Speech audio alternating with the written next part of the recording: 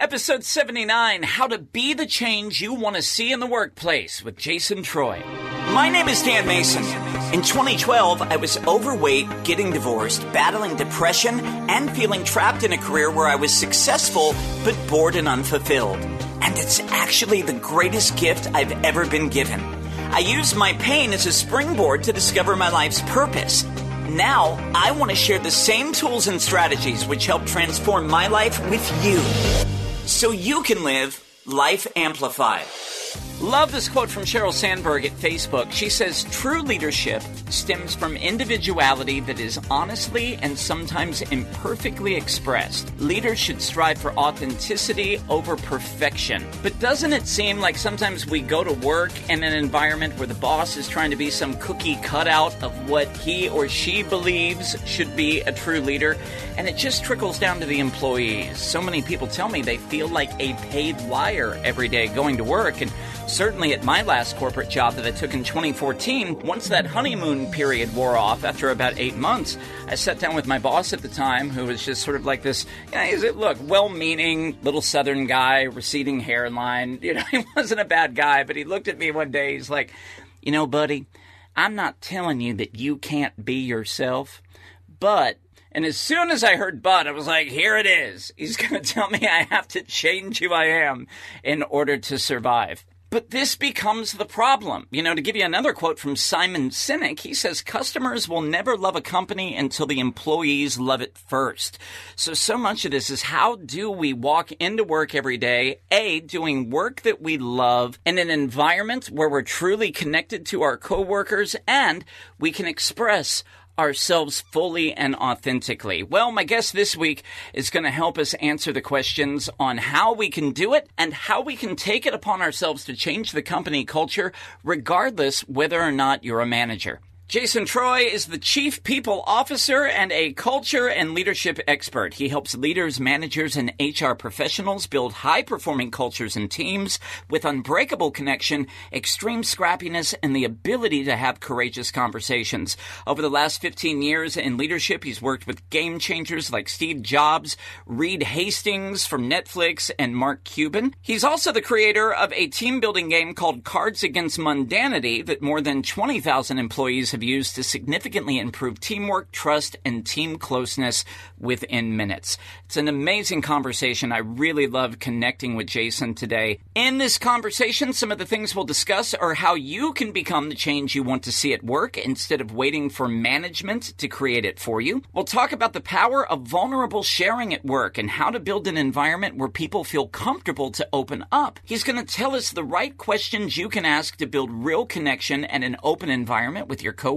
He's going to talk to us about the number one factor that builds a strong work culture. We'll talk about why teamwork in the office is more important to productivity than self-awareness, and he'll explain how we can create our own user manual that can help you and the people you work with build better communication. You can find him online, jasontroy.com, jasontreu.com, and if you're loving the conversation, be sure to screenshot the podcast, upload it to Instagram, let Jason and I know you're listening. You can tag me at CSC Dan Mason, and you can tag Jason at Jason True. Treu. Don't forget, still a couple weeks left for you to get in the running to win that brand new pair of Apple AirPods or a $150 Amazon gift card. The only thing you have to do is, if you're loving this episode, leave us an honest review up on Apple or whatever platform you're listening to. And before you click submit, take a screenshot and email it to me, dan@creativesoulcoaching.net. For every new review we get, I'm going to make a donation that will help feed 165 people through Feeding America. Plus, every entry goes in the running for that grand prize for the Apple AirPods, so you can have a more amplified experience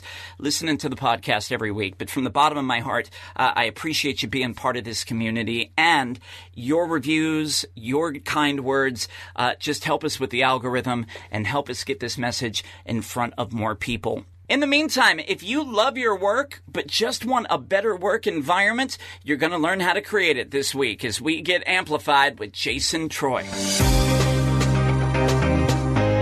Jason Troy, welcome to Life Amplified, my man. Hey, well, thanks for having me on the show and speaking to your fantastic tribe. It's interesting because you and I talk about a lot of the same research. We talk about a lot of the same data, and it's staggering. 2/3 of people are disengaged at their job in the United States, and globally, the number's up over 85%. But a lot of the conversations that I've had on this podcast in the past is for the people, it's not even that they hate their job, but they hate their career. They got into the wrong vocation, and how do we steer them in the direction of their purpose? But one of the things that I think you're going to really be able to speak to today is for the people who, they like what they're doing. They don't necessarily want to go out and start an entrepreneurship, but there's some things going on in the office. They don't feel valued. They don't feel connected. It's getting in the way of their experience. So the question is, obviously, what the hell do we do about that? I think that question is on the minds of every CEO. It's on the minds of every head of human resources at the largest companies having this conversation. And what you're doing is you're seeing people just try almost anything, right? I mean, if you look at Zappos, you can look at all the crazy things that they have tried in the last several years to really jumpstart their company and head it in the right direction. And essentially it's the wild, wild west. Because what you're seeing now is companies, and it's still on the early side of this, but at a large level, they're starting to look at KPIs, profit, revenue, and any of the financial metrics you want to go with is equating to connection, belonging, impact, psychological safety, vulnerability, teamwork, right? But they don't know how to create that, right? And they know that culture executes strategy, but the problem is that word culture is like in quotes, like what does that really mean? And how do we blend that and create that inside of our organization? And that's really where the juice is now. And so you're going to start seeing a lot of things and people talk about it that are going to be off the reservation, kind of crazy, and then people trying all this stuff. And then probably in the next 5 or 10 years, you're going to see people start reporting on this more. And those are the people that are going to be the leaders at whatever company size that are out there. So for the person who is listening today and they're like, I don't want to go start an entrepreneurship, but man, I hate walking into the office every day. And you've probably seen this as much as I have. There are plenty of leaders that are like, oh, we're fostering connection and culture. We bought a ping pong table for the rec room, for people to use on their break. There's got to be a level beyond this. And one of your key messages is really the employee also taking some responsibility for it. I think there's two conversations. We need better leadership at companies, but we also need to take responsibility for how we're showing up, not just physically in the office, not, taking a PTO day, but the energy that we're bringing and the spirit that we bring into work every day. Could you talk a little bit more about what that means? Yeah, because I think the problem with looking at it typically when you're looking at culture, teamwork, connection, creating purpose is you're waiting around for someone else to do something, for it to allow you some opportunity or to doing something. Yeah. And I think in life, whenever we do that, we lose control and we feel extremely vulnerable. And then that leads to paralysis by analysis. And you'll see people lacking motivation and all the rest of the things instead of being proactive and really leading the charge.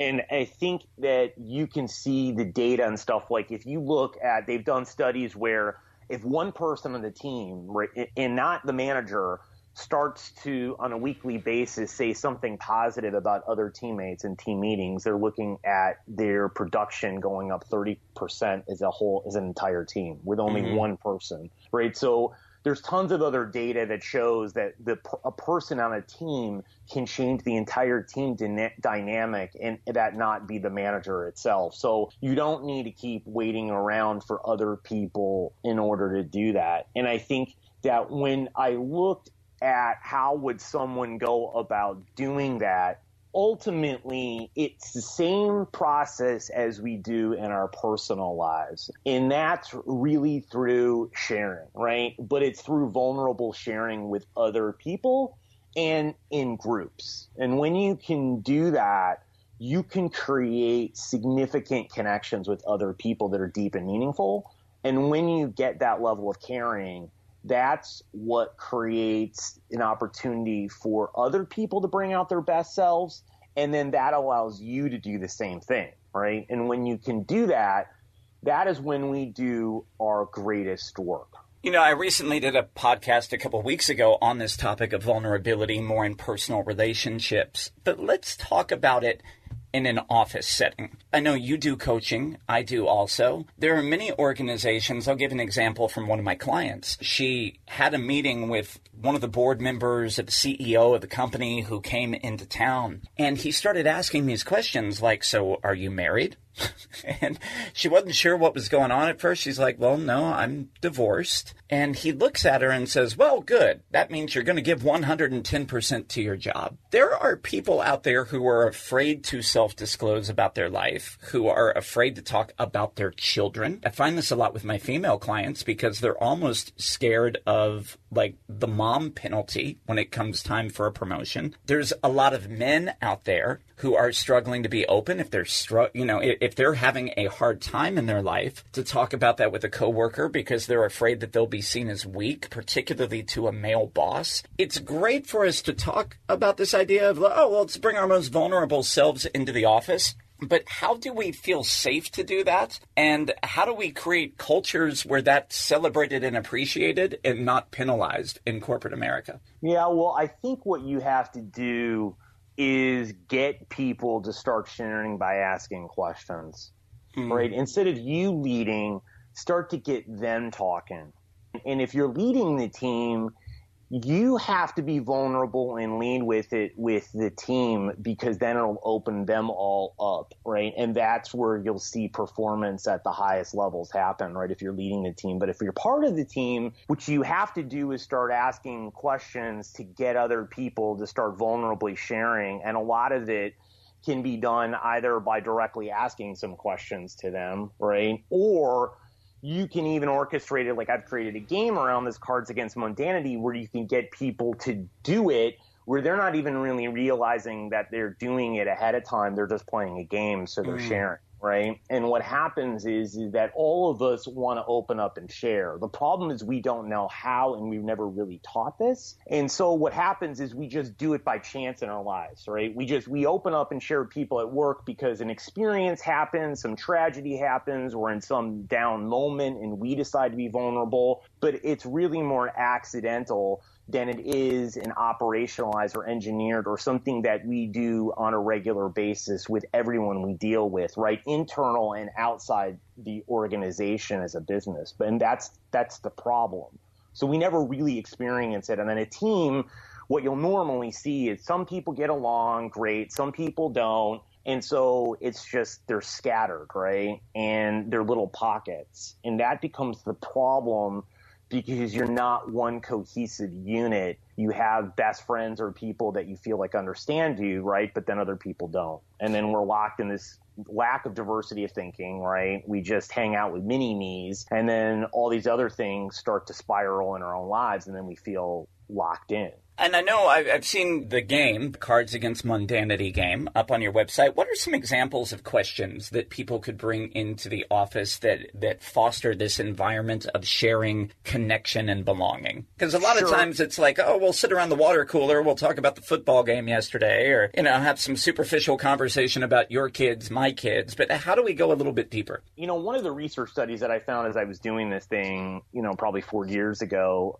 as I was doing my TED Talk, was I was trying to figure out, okay, well, what research studies are out there to show what people have done to sort of recreate the same feeling that we have when we've met someone in 5 or 10 minutes and we've had a great conversation and we feel really close to them, like we've known them our entire life, right? And in that moment, we've done it in that one conversation, what usually takes 20 or 30. And so we feel this closeness, like that person is in our inner circle psychologically, but time-wise, they're not. So how do we recreate that on a regular basis with people rather than having only moments throughout our lifetime where that's possible? And I saw this study by Professor Arthur Aaron back in 1997. He was trying to do something similar, and he got complete strangers or grad students together and paired them to ask questions, right? 36 questions over 45 minutes, and they were pretty vulnerable questions. And what ended up happening is 30% of the people said they created the closest relationship in their life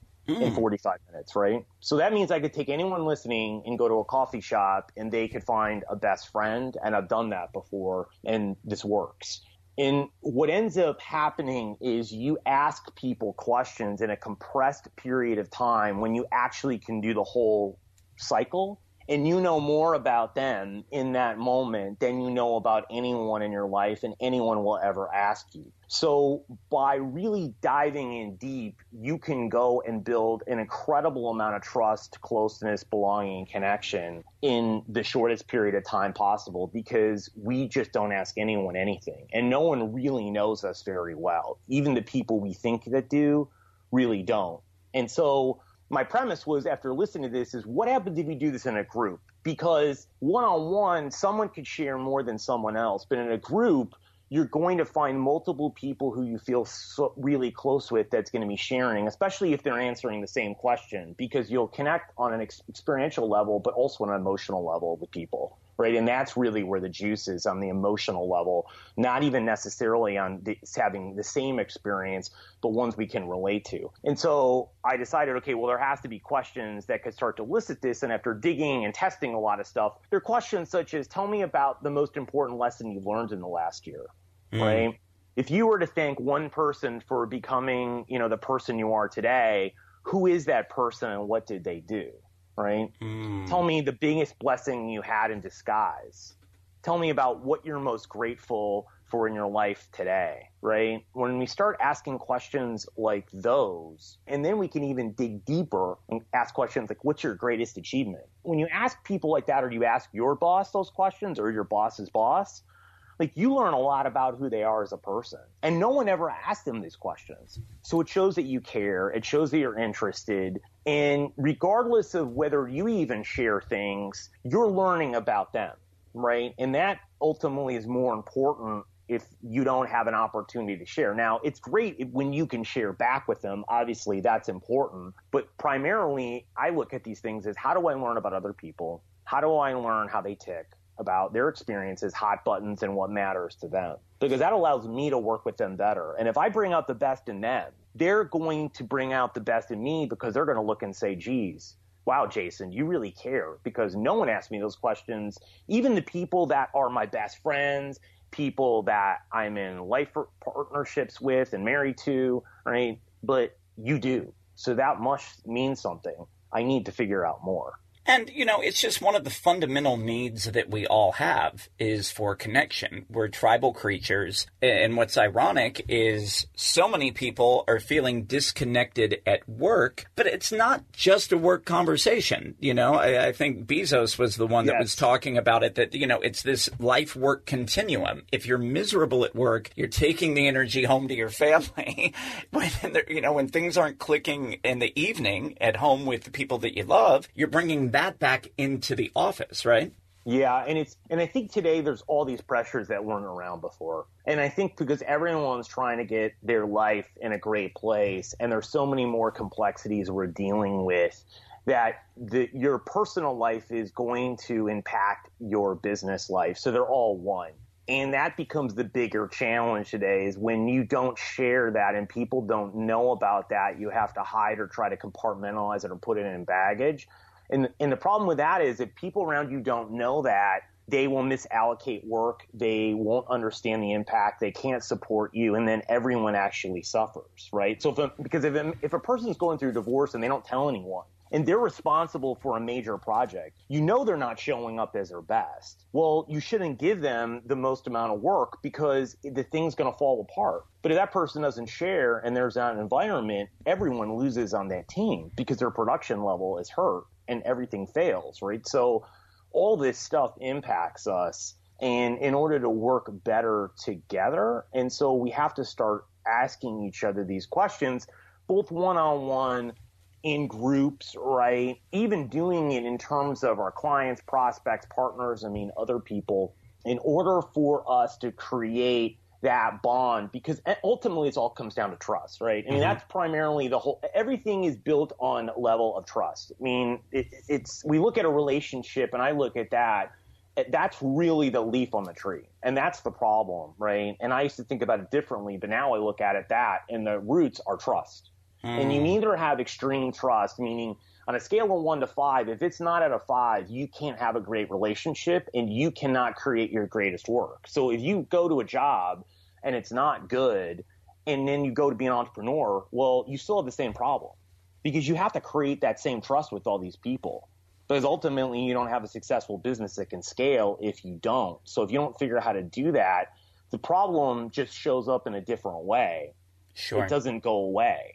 Right. And that's the problem today, is that people don't know how to do that, and they're not equipped to do that. And companies and organizations skip over this as well. Right. Because you'll see stuff as like, if you go and get hired, the onboarding process. Right. I saw something on LinkedIn about they went through like their onboarding process, and, subset 26.4 was, let's do icebreakers. Right. Well, that should be point 1 through 26, because like, that's how you integrate the employee faster on the team and you build trust.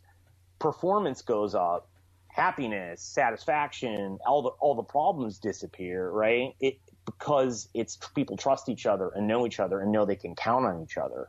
And that integration process in time is what prevents us from doing our greatest work and hurts us in every possible way. You mentioned something that I really wanted to go back to for a second, because you were, and this was a spinoff on what we were talking about with home and work, that how you do one thing is typically how you do all things. These situations of fear of vulnerability, or hiding yourself at work, or being the person who is changing who you are to please others at work, you're bringing that into other relationships in your life. One of the big reasons why I love doing executive coaching, and I know that that's a passion for you as well, because none of us are ever really taught the soft skills. We go through management trainings, but it's more just about drinking the company Kool-Aid, and it's all these things about maximizing and then squeezing another drop of blood out of the stone, but none of us are really taught emotional intelligence in the work. No, and that's a problem. And most of the trainings that people do that go through it are really, I think, backwards too, because the problem with doing soft skill training with people in a room is if they aren't extremely vulnerable and open, then you haven't shown them the gateway on how to do that, right? It's like I heard things about empathy. Well, that's great to put yourselves in someone else's shoes, and we can run through all these exercises, but that also requires a level of trust and getting out of our own thinking and getting out of our own way and challenging our own beliefs and assumptions and leaving them away. And we won't do that unless we deeply care. And you can't mimic that through a bunch of exercises. You've got to show people how to do that immediately with the people around them and create that connection level where they actually care. Because otherwise, all the rest of this stuff is just – it's the same thing as a hard skills training. We'll show this and how it goes, how you do this, and then you can practice this, and then no one does it, and then no one's really good at it. Yeah, one of the things that I work a lot with in my coaching business is talking about attachment.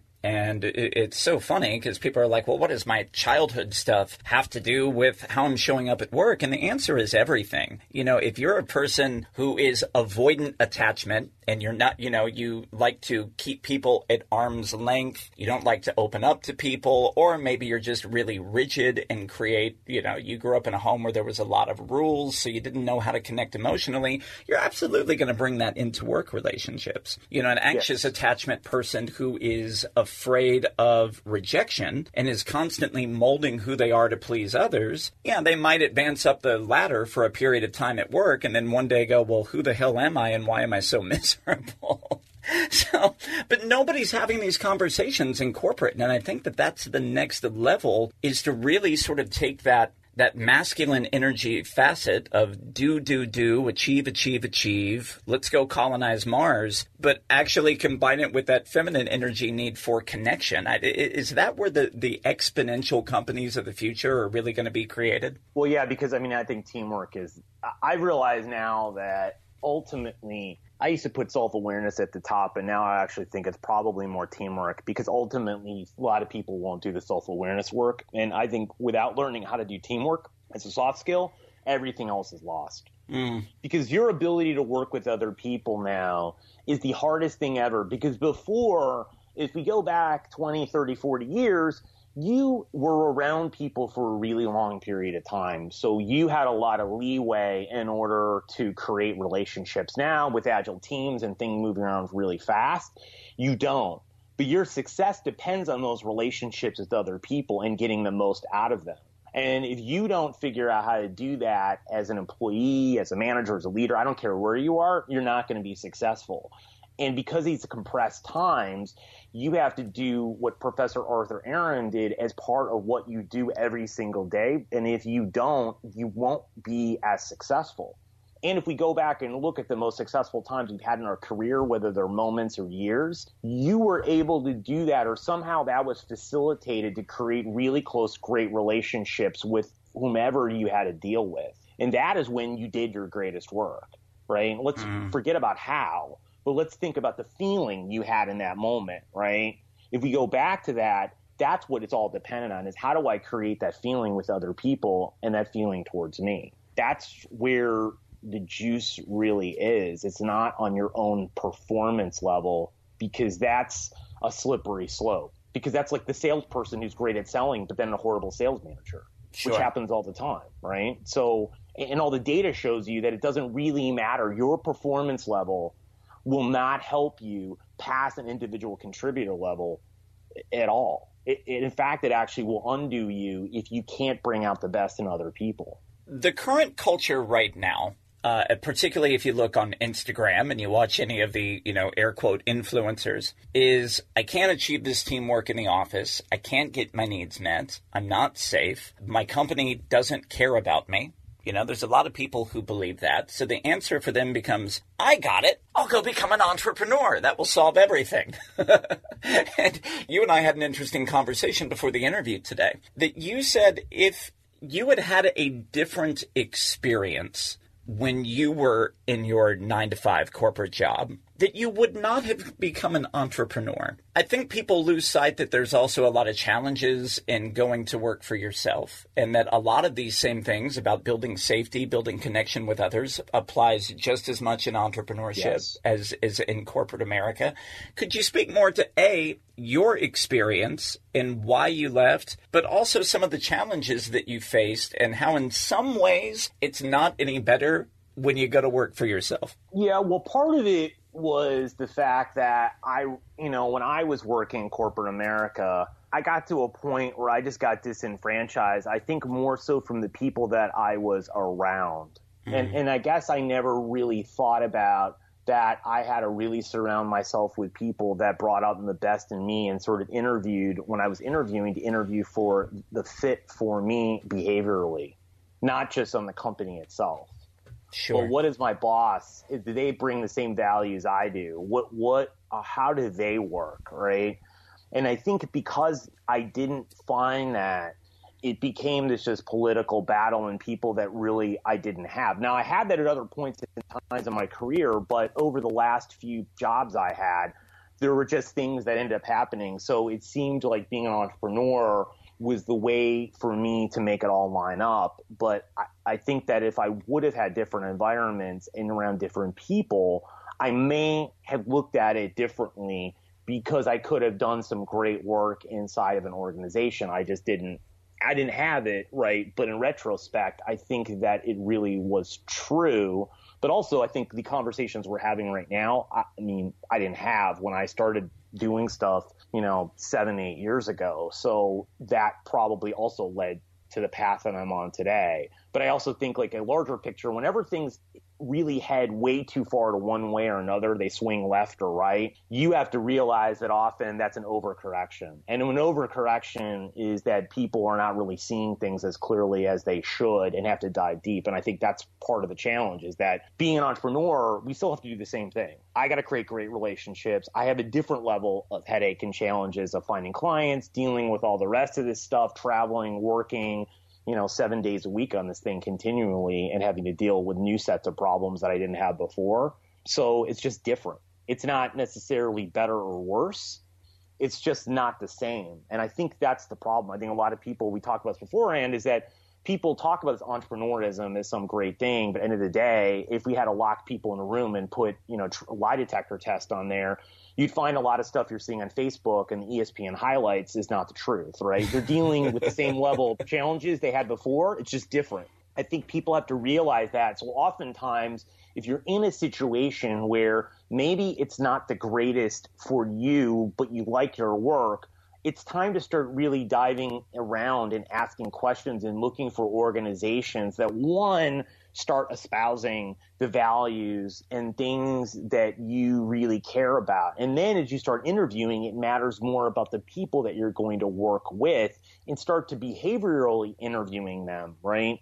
In not just asking them normal interview questions, but asking hard questions. Like, how do you if people in the team are having a dispute, how does that handle on your team? Right? Like, what do you do about it? How do you help your people that on your team that you manage, develop them, right? Like, how do you help them on their career path, right? I mean, questions, right? Tell me about what is your biggest pet peeve? What's your hot button? And if you start asking questions like that in the interviewing process, you're going to find organizations and environments that are much better for you overall, right? It's the same way when I help clients. When they start interviewing behaviorally, they find way better candidates that are much higher retention. It's just that most people don't do that because they look at a job and they hire for the hard skills. They don't hire for the soft skills and the personality. And a personality test can only tell you so much.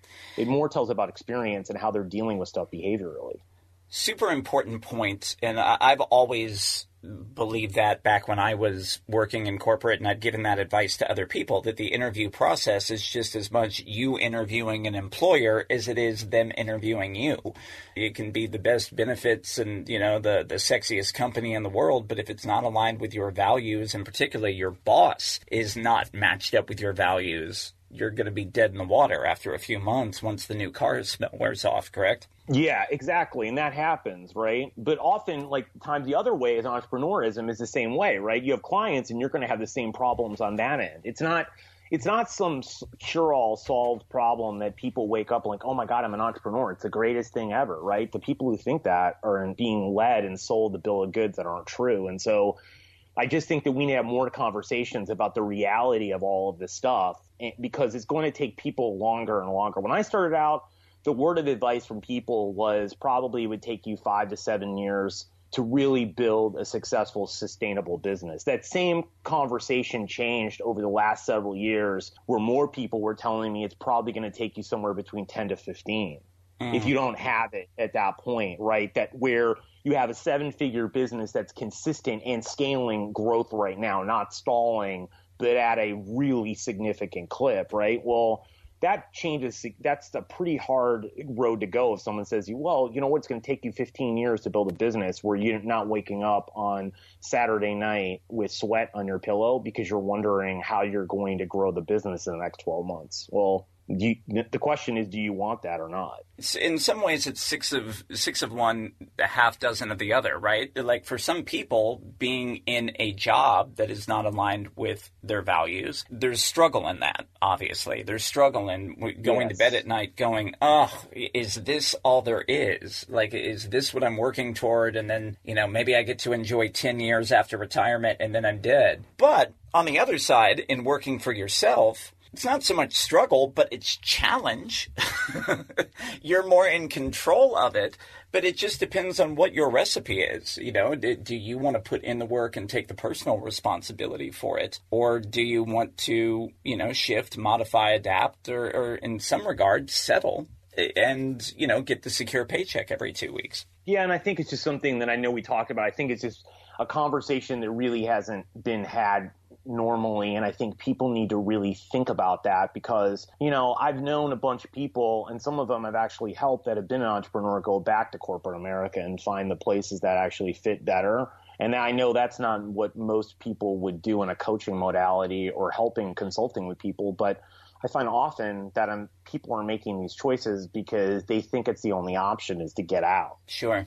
Right, but it's not. Now, I will tell you, it is still a very small minority, but they all are out there, right? If you look at companies like WD-40, they almost have zero turnover in their company. And people I've interviewed there love it. I interviewed one mid and one senior level person And I asked them a question. I said, what would it take for you to leave your job and go to another company?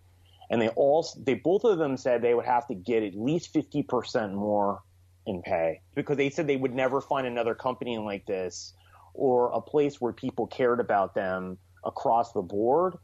And they wouldn't give that up for anything unless it was so significant that, because they had families, that they would have to choose that over their family. But even then, they said they would probably hesitate because they know that money wouldn't buy them long-term happiness. So there are multiple tactical routes to build a career that you love, right? You could stay working for your existing company. You could go find another company that's, that pays more, it's more aligned with your values. You could go to work for yourself. But what we're talking about at the end of the day is the real juice in all this is, what are your emotional needs, which for most of us is connection, safety, and trust. And realizing that if you don't know how to build that where you're at, until you really know that skill, how to cultivate it, then maybe it doesn't matter what tactic you take. You're going to find yourself back at square one. All roads lead to the same place, right? And I think that the conversation we're having is extremely valuable, because I think it's one that probably, if we look at all the podcasts out there, there's probably close to zero that are having them. Maybe there may be one other one. I mean, I think there's probably almost none, because that is really the key. If you can't do those things, you can't just leave to go somewhere else and then decide to figure out that, oh, I'm going to learn this, because those are the hardest lessons in life to learn, right? I mean, there's so few people that can do that consistently, right? You could argue they're probably sub 1%, right? Maybe 1/100% of any people out there are able to do that, right? I mean, I'm working on this years, and it's a struggle to come up with stuff. I have to interview managers, right? Really great manager. I spent time probably interviewing more than 1,000 people over the last few years to try to understand what they're doing, and all of them are struggling. And they're learning from other people by asking in trial by error to do things, right? And so if I were to do a couple things, if I were an employee, one, I would start to figure out how I can vulnerably share and self-disclose and get other people to do it. The next thing that I would do to give people actually practical things to do is create your own user manual, right? I've seen these where managers and teams do them, where a user manual is, here's how to work with me, right? Here's my hot buttons. Here's my communication style. Here's how I build trust. If you're having a problem with me, here's how to pull me aside and give me hard feedback, right? Here's what I don't like to be challenged on, right? I mean, there's a whole set of questions you can do, and literally you can create this on your own. You don't need buy-in from your manager. You don't need buy-in from anyone. And literally you could hand this out to the team and saying, look, I want to make it easier for everyone to work with me on the team. And I know like a lot of people may not know how to communicate with me well, or maybe they just want to do it better, or maybe they just want additional information just in general, right? Well, I created something that's going to help you be able to work with me better. That's another step in this process that I would start to do, would be to send something out like that, right? Which is really, from what I'm hearing you as you explain that, that would be the ultimate vulnerability in the office, right? Like, here's the manual on me, warts and all. This is what I'm great at. This is what I suck at. And here you go. Let's make it work. Yeah, because then people know, right? The problem in most of the situations for teamwork, too, if we look at it, we're guessing. We're trying to predict and analyze. And what happens is we're wrong most of the time. And we're typically right about the people that are most like us, right? They think like us and act like us because it isn't as far a stretch. And we're sort of kindred spirits. Well, the problem is that most people are not like that. So you're going to have challenges with probably 90% in some form or another because they don't understand you. Well, explicit communication is the best way. And it's hard for a lot of people to do that. So the other way to do it is to create a user manual, right? I mean, if you're in Ray Dalio's created in his company, a radical candor, right? Where people just say what's on their mind. Well, most organizations don't have that. And I'm not sure whether that's great or not. It works for them, but you have to do something in order to help other people understand you better, right? And that would be the second thing that I would end up doing, right? And then I think the third thing I would start to do is really invest and understand how do you create great teamwork. How do I create great soft skills? What is my emotional intelligence? Look in my self-awareness, right? And even if, you have limited opportunities to do that, and that's only reading books, listening to podcasts, or whatever it is, be way better off served doing that than doing nothing, even if you have zero budget to do this on, right? Because those are incredibly important in order to create teamwork and interact with people better. Even if you don't have the support of your boss, even if you don't have the support of the organization, you can still create it differently in other people, right? And I would say the fourth thing I would do is I would praise other people and share how much value and impact they have on you, right?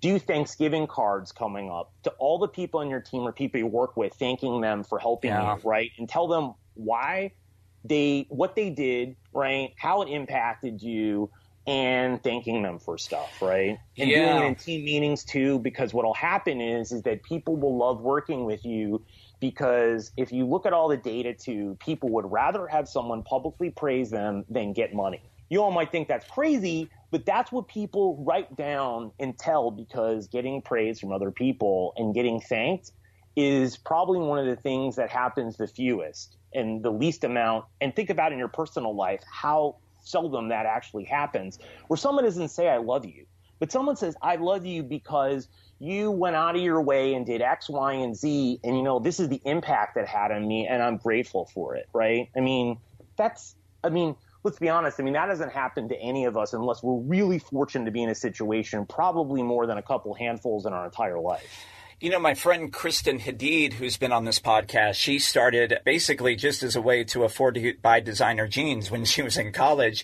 She started a company called Student Made out of Florida, and she started hiring other college students, and they were cleaning houses. And it's more than a maid service now, as it is just like a place of culture and training and giving young people both soft and hard skills for when they go out into the world. But one of the things that she did to incorporate this in her company is they just have a wall where people will post either on Post-it notes or grab a piece of paper and you tape it up to the wall. But there's just a wall of praise where people acknowledge their coworkers, acknowledge the people who went the extra mile, somebody who went above and beyond the call of duty. But that is just like a foundation of the culture that they built in their company, and it's really helped, and their retention rates are crazy. Yeah, and that's a great idea, right? So, if you just did those four things, you would see a radical change in the next 30, 60, 90 days in how people interacted with you. And if you do it for an entire year, those things alone, you're going to see your performance go up. You're going to make more money.